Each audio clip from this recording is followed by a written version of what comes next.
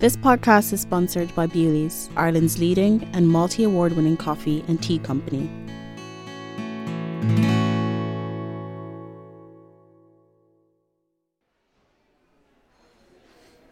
He taught me loads of things. He was an extremely lovely, really super person. But yeah, that idea of just making it normal. You know, and it's funny when you think about it, Joyce was very much into the democratisation of the arts.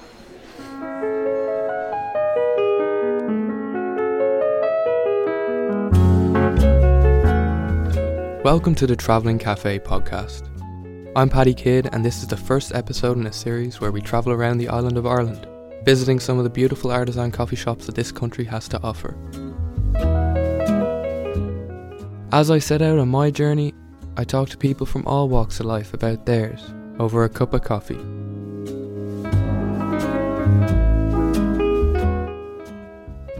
That first jolt of coffee in the morning is an essential part of our routine to get us going, to the point where some people even say, "Don't talk to me until I've had my coffee."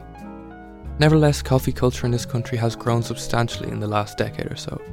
With the rise of numerous artisan coffee roasters, people have begun to take their coffee much more seriously. Coffee has become more than just a source of caffeine, it's an experience and a ritual too. Adding to this experience is the coffee shop itself.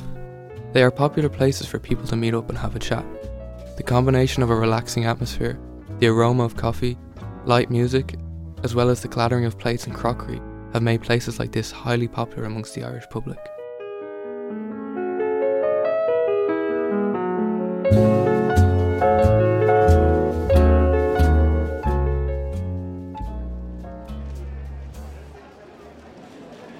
On this first episode, I travelled to Bewley's Cafe, located on Grafton Street, which is one of Dublin's busiest areas. From the outside, you are given a glimpse of the magnificent architecture. Plants overhang from the upstairs balcony, and you can smell the fresh pastries as you enter the building. There are queues of people waiting for a table, hoping to take a much needed break from the hustle and bustle of the city. On colder days, customers are warmed by the many open fireplaces located around the cafe. Thank you very much. Thank you. Thanks a million, that's gorgeous. No worries. Cheers. Thank you. Thanks a million. Today I had the privilege of discussing the arts in Ireland with the current director of the Arts Council, Maureen Kennelly. Maureen has worked in numerous roles leading to her current high position, including freelancing, theatre work, working at festivals, as well as being the head of Poetry Ireland. We are sat in an area upstairs called Upper Whites, a quiet corner in the cafe where writers and poets would often come to work. As our orders are taken and our coffee is being prepared, we admire some of the interior around us. The mahogany design, the marble tables, the banquette-style seating, as well as some of the artwork, like the marble sculptures and the famous Harry Clarke stained glass windows associated with this cafe. It's fitting that we discuss the arts in Ireland with Maureen in a cafe like this that is in the heart of Dublin as a cultural institution. When our coffees arrive, I wanted firstly to know what exactly Maureen's role is now, and what the wider council's aims are as an organisation. We just had a meeting before I came out to meet you about our 70th anniversary, which falls in January next year. So we're thinking, okay, we're going to put on a bit of a programme of events. So it was myself and 5 of the staff chatting about it and saying, okay, like we really need to articulate this for people. Like what does the Arts Council actually do? Because when you're inside an organisation, you get all nerdy and you think about, you know, policies and all sorts. And then you have to think, okay, well actually, what does that mean to a member of the public? So we're there to develop and support artists and to make sure that the public get access to really good art. So we have a strategy, a 10-year strategy, and the two sort of real planks of that are the public and the artist. So it's really about how do you make a career viable for somebody who grows up with an ambition to be an artist in Ireland? What are the supports that are necessary for them to be there? Whether that's as an individual artist or as a big organisation like the Abbey Theatre. So I mean, we support everybody from, you know, your small scale musician who might need that much support every year up to the Abbey Theatre is our biggest funded organisation, and this year they received $7.5 million funding from us. You know, so it's everything from somebody getting a couple of grand a year from us up to that kind of level of funding. The council is clearly an important public body, ensuring where possible that all art forms flourish in our country. It's interesting to hear about its role, especially as a young film and media student myself. I want to learn more about what influenced Maureen growing up. Often we dream big during our childhood and are exposed to certain people and events that define our interests going forward. I was fascinated to know how she developed a love for the arts, and how her journey led her here. I wanted to start with learning more about her life growing up in Ballylongford in County Kerry. I feel so lucky because I grew up in North Kerry. I grew up in the same village as the poet Brendan Kennelly, who died just 10 days ago. So I suppose I was surrounded by poetry from an early age, you know, because he was a very prominent figure on national media. He was on the Late Late Show, probably like really regularly, like I'd say once a month or once every 2 months. And we were like extraordinarily proud of him, you know, because we knew him, and I knew his family very well, and they owned kind of the local garage and pub and so on, you know. And then also where I lived was 10 miles away from the Listowel Writers' Week. That had just started, I'd say, when I was 4 or 5 years old. So like at the age of 14, I started attending that. You won it. You won the poetry competition, didn't you? I did. So it was like, yeah. And I mean, I was very lucky because my mother was like, you know, inclined to say, oh yeah, grand, of course I'll take you to Listowel or to Cork. And like I do remember like going to Listowel and being in the bookshop and seeing one of John McGahern's books there, and kind of knowing that he was around and going, oh my God, this is just so exciting. And just there was a thrill about it that I just felt, you know, to say I don't know, I felt extraordinarily excited by it. Like I suppose I was always a big reader growing up, you know, so like getting close to that world was like intensely exciting. Like when you're the youngest in the family, like I am, there's loads ahead of me, and they were kind of good readers, or they were going to things, so they'd be coming home and telling you about things. Yeah, you so know? you were influenced by what they were interested in. Exactly. You know, so they give you books to read. Oh, exactly. Yeah. We grew up in a really remote part of North Kerry. So I was roaring laughing because my husband the other night said to me, did you go trick-or-treating when you were young? And I was going, we were 2 miles off the main road, like where would we have gone, you know? Yeah. So, but I'll never forget, we had various stalls. My father used to like call them variously, the High Chaparral, after a kind of a Western, you know, all these names. And so there was a kind of a series of steps beside one of the sheds and our stalls, and like sitting on the steps there, and like the sun being, it was obviously a sun trap, and I'm sure I was kind of dreaming big, or dreaming of getting out of there.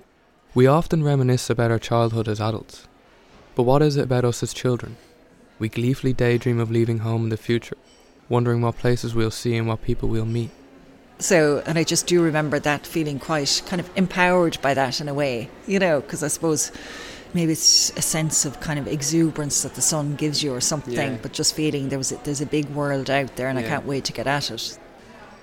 Summer then in Ballylongford, what was the main like things to do? What, like, you know, was there cinema or Listowel would have been the nearest. We didn't go to the cinema much. I make it sound like we had a shocking childhood. We didn't, but like because you're on a farm, you know, the idea of like, you know, we didn't go on holidays because there was always something to do, and somebody always needed to mind the farm. But I suppose, luckily, being from a large family, there's loads of things that weren't bored. No, we weren't bored. Like I certainly remember feeling very remote from things, and I like there was often what I used to think of as like a kind of a Sunday afternoon torpor that would fall over you, because you'd feel like, oh my God, we're just so remote. When are we ever going to get out of here? You know. But we were very lucky. On the other hand, my mom is from Cork City, so there were regular enough trips back to see her parents. So the allure of city lights, like I used to just go, oh my God, I can't believe I'm sleeping in a bedroom in this house, which I thought was so posh, and seeing the city lights out there, and the idea of getting a double-decker bus into Cork City, I was just going, this is magic. This is, you know, this is the life.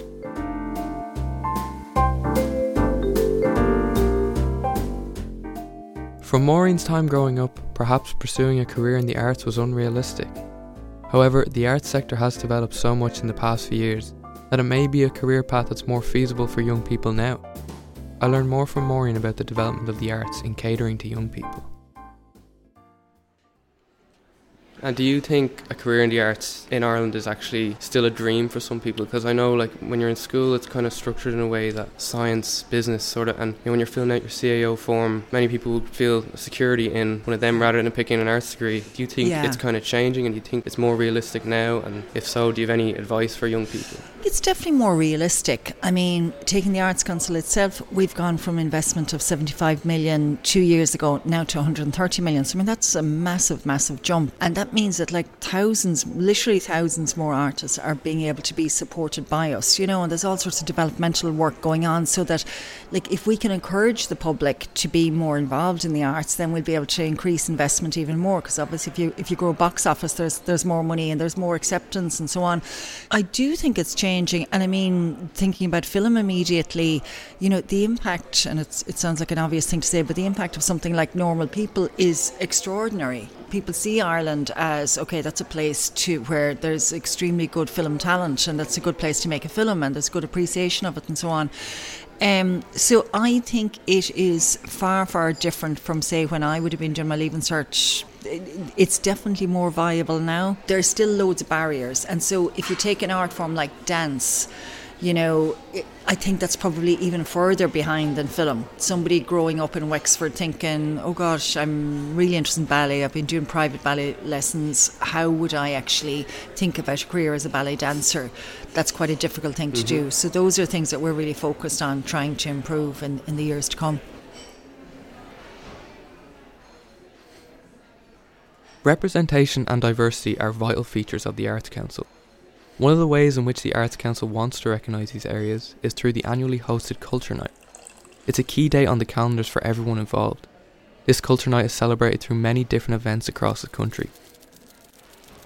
Bewley's is also a highly popular Culture Night destination every year in Dublin, with different events celebrating the arts happening in places like Poets' Corner and the second floor theatre in the building.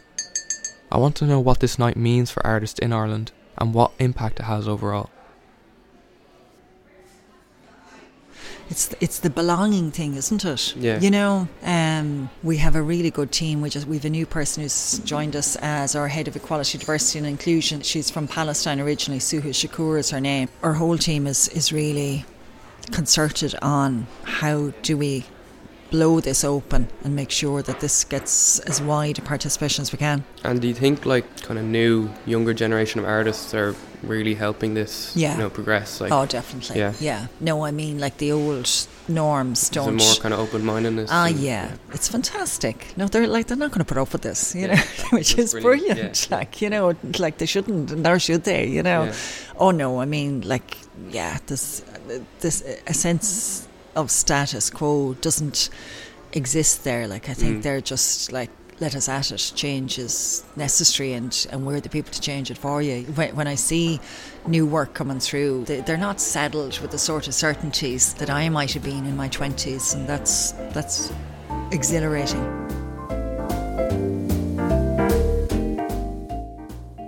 While Maureen's childhood involved visiting places like the Stoll regularly, taking part in its Writers' Week and learning more and more about the world of poetry, I wanted to know more from Maureen about her past experiences, both abroad and here in Ireland. Travelling to different countries and working in different jobs can widen your horizons or change your perspectives. And Maureen spent a year in New York in 1990 before coming back to Ireland. I learned more about her life abroad. It's interesting to hear her stories from this time away and to understand what the trip meant to her.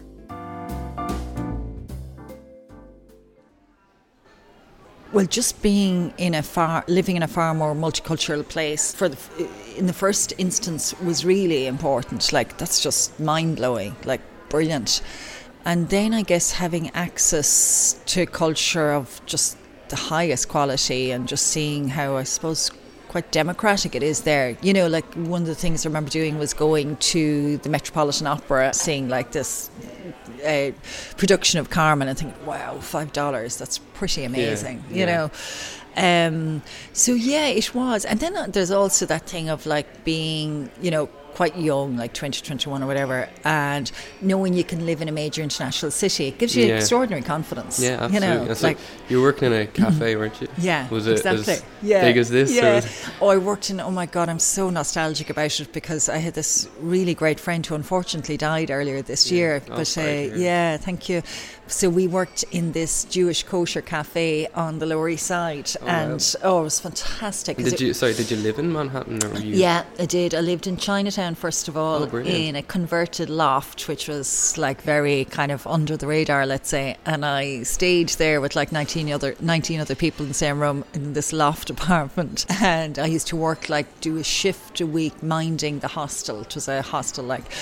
In return for free lodgings, and then I got the job up the street, and then I moved with this friend of mine, Paula, who was from Yorkshire, and another friend, Kathy, who's from Dublin. We moved into an apartment on the Lower East Side. So it was just fantastic. Did you ever think, I don't want to go back to Ireland? Or? I did.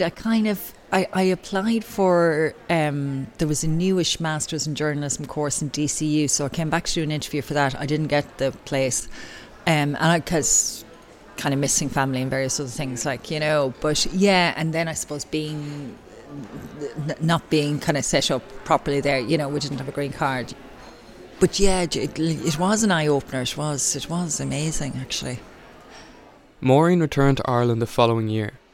She started telling me about her various jobs before volunteering at the James Joyce Centre. Volunteering here became significant, as she was strongly influenced by Ken Monaghan, a nephew of James Joyce, in terms of making the arts accessible. Did you start freelancing first then when you came back, or? No, then I did. I had a few years selling adverts on the telephone. Then in 1993, I think it was, I was living in Dorset Street, and I spotted that the James Joyce Centre had opened. And like I was working for an outfit called Lifetimes, which was kind of an offshoot of the Irish Times, and they were on North Frederick Street, just up the street from where Poetry Ireland is now. I used to go for my lunch to the Dublin Writers Museum, and I was very aware of the Irish Writer Centre, and like, you just feel like, oh God, there's something very exciting happening around here. And because I was living locally as well, and I came to know a few writers who were living on North Great George's Street, Owen McNamee being one of them. So I was kind of hanging around with them, still very interested in literature myself.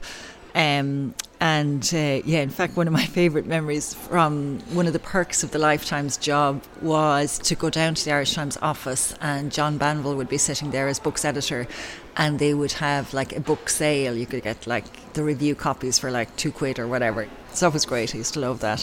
But I was doing little bits of journalism, and I suppose I knew that kind of this telesales thing wasn't going to last forever, that I needed to kind of get my act together, even though I enjoyed it and I was doing fine and all that. But I started volunteering in the James Joyce Centre at weekends. So there I came under the influence of this great man, Ken Monaghan, who was the director. The nephew, is it? Yeah, exactly. So it was a brilliant man, just absolutely fantastic. He was a big influence then. Yeah, huge altogether. Yeah. He taught me how to normalise the arts, how not to be a pain in the arse around them. How not to be. I'm sure I am a pain in the arse sometimes about them, but how to be, how to bring them into normal life. That's just something you have to carry with you every day. He taught me loads of things. He was an extremely lovely, really super person. But that idea of just making it normal, and it's funny when you think about it, Joyce was very much into the democratisation of the arts. So obviously, like, poetry from a young age, you loved it. Was it hard to leave Poetry Ireland after 7 years? Yeah, because the people who work there are brilliant. They're really, really dedicated, brilliant people, and they're great fun. There was I'll never forget leaving the office on the day that Leo Varadkar made his kind of big speech in Washington, because I knew I was going to miss them dreadfully, and I was thinking, okay, well, I'll have loads of weeks, we'll have loads of nights out, or we'll have loads of time to have good stories to tell afterwards. And then it was all just so rudely interrupted by this pandemic thing. But leaving the office, and you've been in Parnell Square, it's a really atmospheric space. Oh, it's a beautiful building, isn't it? It's beautiful. And that was 2016. You've moved in there, was it? Yeah, exactly. I just missed them, the people there, and I missed the building so much. So it was hard, is the short answer.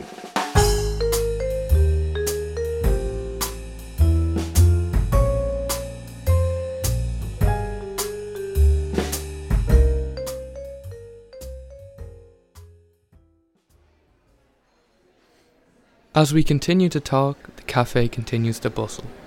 There is a chatter and a clatter as the waiters hustle. Customers' orders are taken by the minute, giving the cafe its deserved spirit.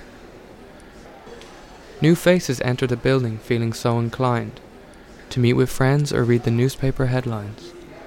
Fast-paced lives of hundreds are paused for a moment as they sip their coffee, leaving the outside world in postponement. Coffee shops like this bring strangers together to get to know each other or simply discuss the weather. The smell of pastries and the taste of caffeine make these places vital to people's morning routines. As the dread of a pandemic still looms, we return to normality outside the confinement of our rooms. During our isolated times we were left to ponder, feeling that these precious years are merely squandered. While these darker periods prove difficult for most, perhaps a silver lining has emerged in time's post.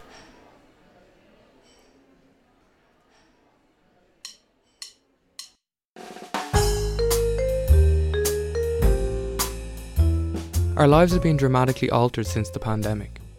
With the world stopping around us, we discover new things. We perhaps encountered new hobbies, skills, or simply sat down to watch that show we always wanted to. We were given extra time to enjoy these things, unlike before.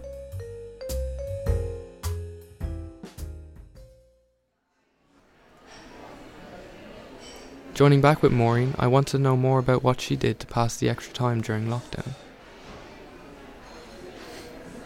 During COVID, I know a lot of streaming services got people through it, or maybe they learned something new, picked up books or learned an instrument. There's more time to kind of look around and see new things, and Definitely. We're all living very fast-paced lives. Well, that's it. Slow down and think about what's important to you. And it's like it's been transformational, I think, to be honest. And I mean, God, that's never to ignore that COVID's been extraordinarily hard for so many people, but at least a silver lining might be that arts and culture have a new support base for sure. Absolutely. Did you learn anything or pick up anything new over I learned a few new tunes on the tin whistle. Oh, very good. So, yeah, I did look at one sean-nós lesson. So, yeah, because I'd done one sean-nós dancing before in person. Brilliant. Yeah, okay. yeah. And were you playing tin whistle your whole life? From school, all right, yeah, but I only kind of picked it up again last year, so. This lockdown has changed our perspectives on lots of things. With that, and particularly the arts, there is a new prospect in store for this sector. Before we finished our coffees, I asked Maureen's opinion on this, and whether we should be excited for the future that's in store for the arts sector in this country. Genuinely, there's every good reason to be excited, because there's a new understanding of it. There's understanding and there's recognition. That's what the pandemic did. That it sort of said, oh my God, we've taken away live gigs because of pandemic, and everyone's all of a sudden thinking, oh my God, what am I going to do on Friday night? And people then, like the flip side of it, that is that people clung to things like records and books and thought, this feeds my soul, when I don't have that contact with other people, and this is how I actually connect with people. So it's that connection is powerful. It's just interesting that before, the arts would generally be the place where if cuts were needed, they would be the one, so it's there's like a new kind of spotlight on the arts coming out of this. So. Yeah, absolutely. I'd hope that we'd never go back there, obviously, but I think because the arts has shown what value it brings to society and that it has a very central part to play. Considering you're in New York, you're seeing kind of different cultures, and only now they're introducing this kind of pilot basic income guarantee for artists. Do you think that's long overdue? Yeah, I think I suppose it's still fairly visionary to be introducing it, in fairness, because I suppose it hasn't been introduced in many other countries. I think it's brilliant. I think it's a game changer for people. And I suppose we run Aosdána, which is like kind of an academy of artists. Say particularly from some of the poets whom I know who are on it, like the sense of stability and recognition that that gave them was extraordinary. And it certainly wasn't a license to, oh grand, the state's given me 17,000 euros, so therefore I'll do nothing. It was like very much the state recognises me as an artist, so I'm going to work really hard. And like that sense of public duty on behalf of artists is very, very highly embedded within them. I'd be highly optimistic for the future. And I suppose actually what I should say as a complete basic level thing is we have brilliant artists.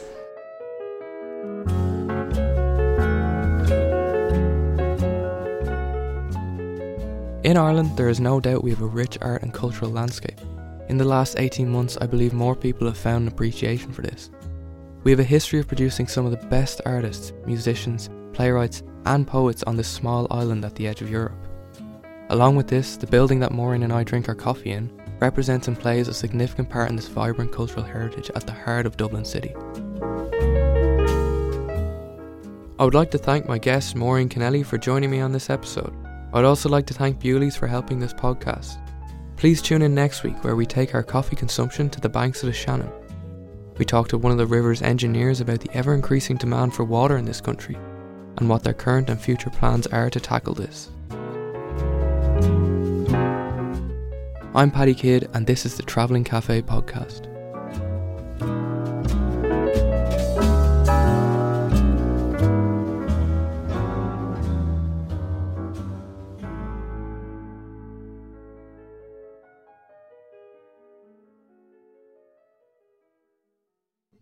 This podcast is sponsored by Bewley's, Ireland's leading and multi-award winning coffee and tea company.